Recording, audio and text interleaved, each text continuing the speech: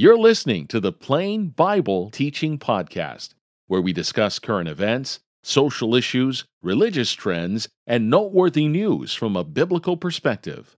Thanks for joining us today. Thank you for tuning in to the newest episode of the Plain Bible Teaching Podcast. I'm your host, Andy Soker. This episode is being released on February 15th, 2024. And this week we're talking about a controversial Super Bowl ad from the group He Gets Us. This commercial shows various people washing the feet of others, many of whom are usually depicted as being at odds with one another in our society. The commercial ended with these words being displayed across the screen. Jesus didn't teach hate, he washed feet. The subtle, or not so subtle, message was that followers of Jesus need to welcome and accept everyone, including those who seek to obtain abortions, those who portray themselves as being transgender, and more.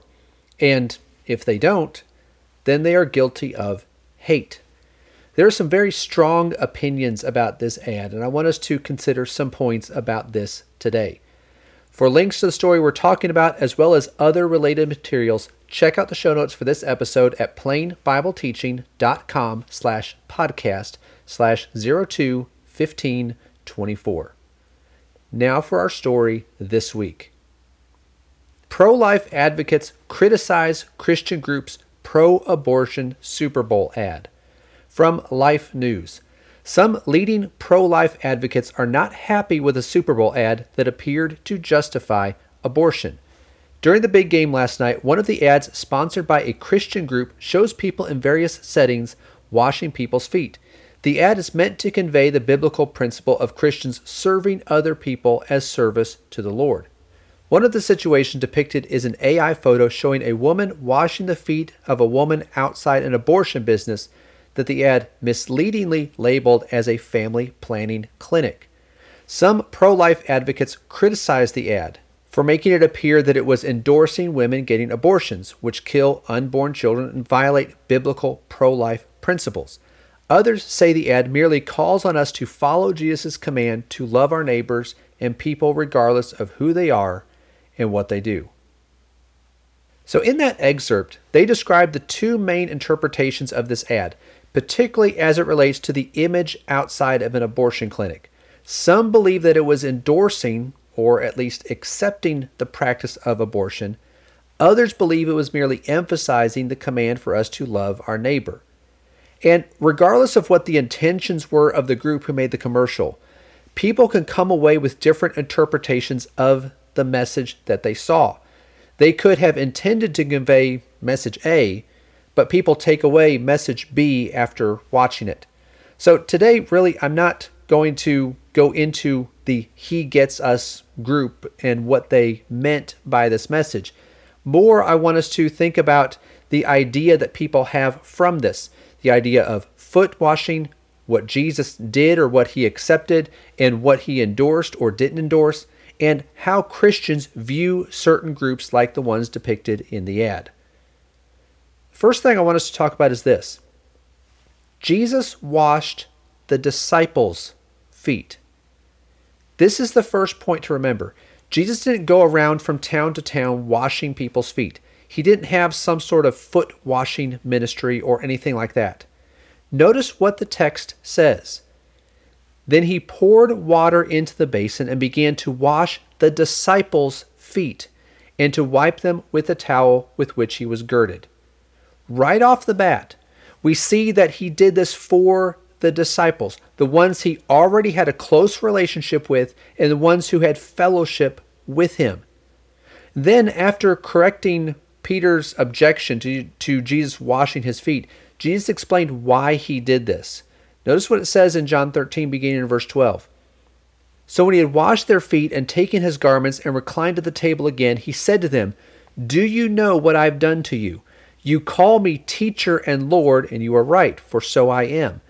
If I then, the Lord and the teacher, washed your feet, you also ought to wash one another's feet. For I gave you an example that you also should do as I did to you. Truly, truly, I say to you, a slave is not greater than his master, nor is one who is sent greater than the one who sent him. If you know these things, you are blessed if you do them. He did this as an example for them, not to wash everyone's feet, but to wash one another's feet, the fellow disciples. And some want to say that this foot washing advertisement is just about serving others. But Jesus' example is not just about serving. It is about accepting one another. Again, in the text, it says that these were his disciples. They were followers of Jesus. They called him teacher and Lord, those who respected him and those who respected his word. Later in this chapter, he told them to love one another as he loved them. So, yes, Jesus washed feet, but whose feet? His disciples, those who respected him, those who respected his word, and it was an act of service that implied closeness and fellowship with one another. Second point, Jesus was compassionate, but he still called people to repent. Ads like this and messages that are similar to it present the idea that Christians are to accept everyone, and a sign of acceptance is service, that you serve other people, you accept other people. That's the subtle message behind an ad like this. And to many people, Jesus is the ultimate example of this. They believe that he accepted everyone, therefore he came to serve them.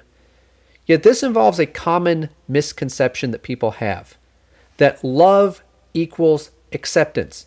If we empathize with someone, then that must lead us to affirm whatever lifestyle, behavior, or delusion that they have adopted. Jesus was compassionate, but he also called people to repent. Foot washing is mentioned once in the Gospels, but Jesus' teaching about repentance is found repeatedly in the Gospel accounts. One example of this is the woman who was allegedly caught in adultery. She was brought before Jesus and accused of committing adultery. There was no proof. She was allegedly caught in the act, but the man that supposedly she was with was not brought. The mob wanted to unlawfully put her to death. Notice what the text says.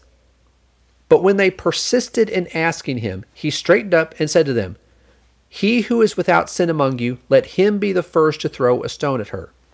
Again he stooped down and wrote on the ground. When they heard it, they began to go out one by one, beginning with the older ones, and he was left alone, and the woman where she was in the center of the court. Straightening up, Jesus said to her, "Woman, where are they? Did no one condemn you?" She said, "No one, Lord." And Jesus said, "I do not condemn you either. Go from now on, sin no more." Notice that Jesus did not say, "Go and from now on, be merciful to others," or "Go from now on, don't judge others unfairly." He told her to go and sin no more.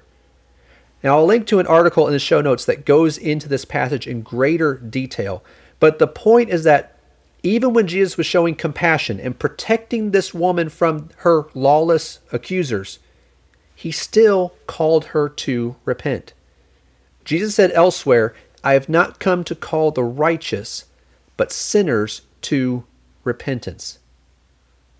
Number 3, we are to do good to others, but that does not mean we affirm their sin or their delusion.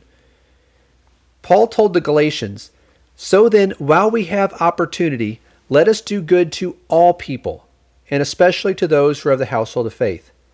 As we noticed at the beginning, Jesus washed the disciples' feet, not everyone's feet, but the disciples' feet. And this was an example for the disciples to serve one another based upon their closeness and the fellowship that they had together. However, we still have opportunities to help others beyond that group, and we should take advantage of those opportunities according to our ability. And if we're going to try and take the gospel to others, we need to recognize that the gospel is a message of repentance. Notice what Jesus said in Luke's account of the Great Commission.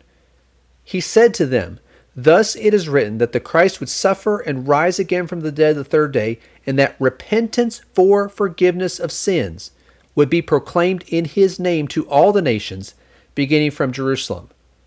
And when that gospel was first preached on the day of Pentecost, notice what Peter told the crowd there. Acts 2, beginning in verse 37. Now when they heard this, they were pierced to the heart and said to Peter and the rest of the apostles, Brethren, what shall we do? Peter said to them, Repent, and each of you be baptized in the name of Jesus Christ for the forgiveness of your sins, and you will receive the gift of the Holy Spirit. When Paul was in Athens, preaching on Mars Hill, he said this, Therefore, having overlooked the times of ignorance, God is now declaring to men that all people everywhere should repent, because he has fixed a day in which he will judge the world in righteousness, through a man whom he has appointed, having furnished proof to all men by raising him from the dead. If we really want to help others, we need to call them out of their sin, not keep them comfortable in it. So in summary, yes, Jesus washed feet. It was an example of service to those who shared a common bond as his disciples. And yes, we are to do good to others who are not his disciples as well. But the ultimate way that we do good is to help lead them out of their sin, just as Jesus came to do. That's all for this week. Thank you for listening to the Plain Bible Teaching Podcast. I hope you found this to be interesting, informative, and helpful.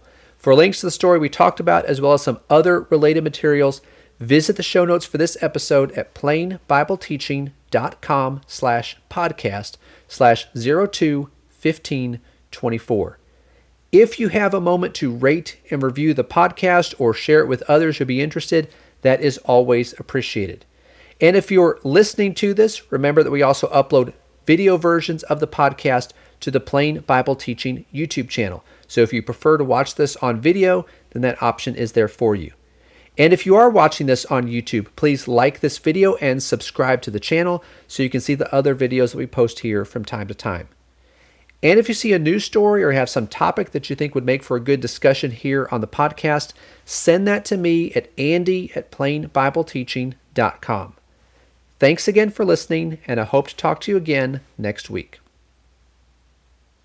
Thank you for listening to the Plain Bible Teaching Podcast. If you enjoyed this episode, please share it with others. Also, be sure to sign up for the Plain Bible Teaching Weekly Newsletter. This free newsletter will be delivered to your inbox each Friday with articles, podcasts, videos, sermon outlines, and more. Visit plainbibleteaching.com to subscribe today.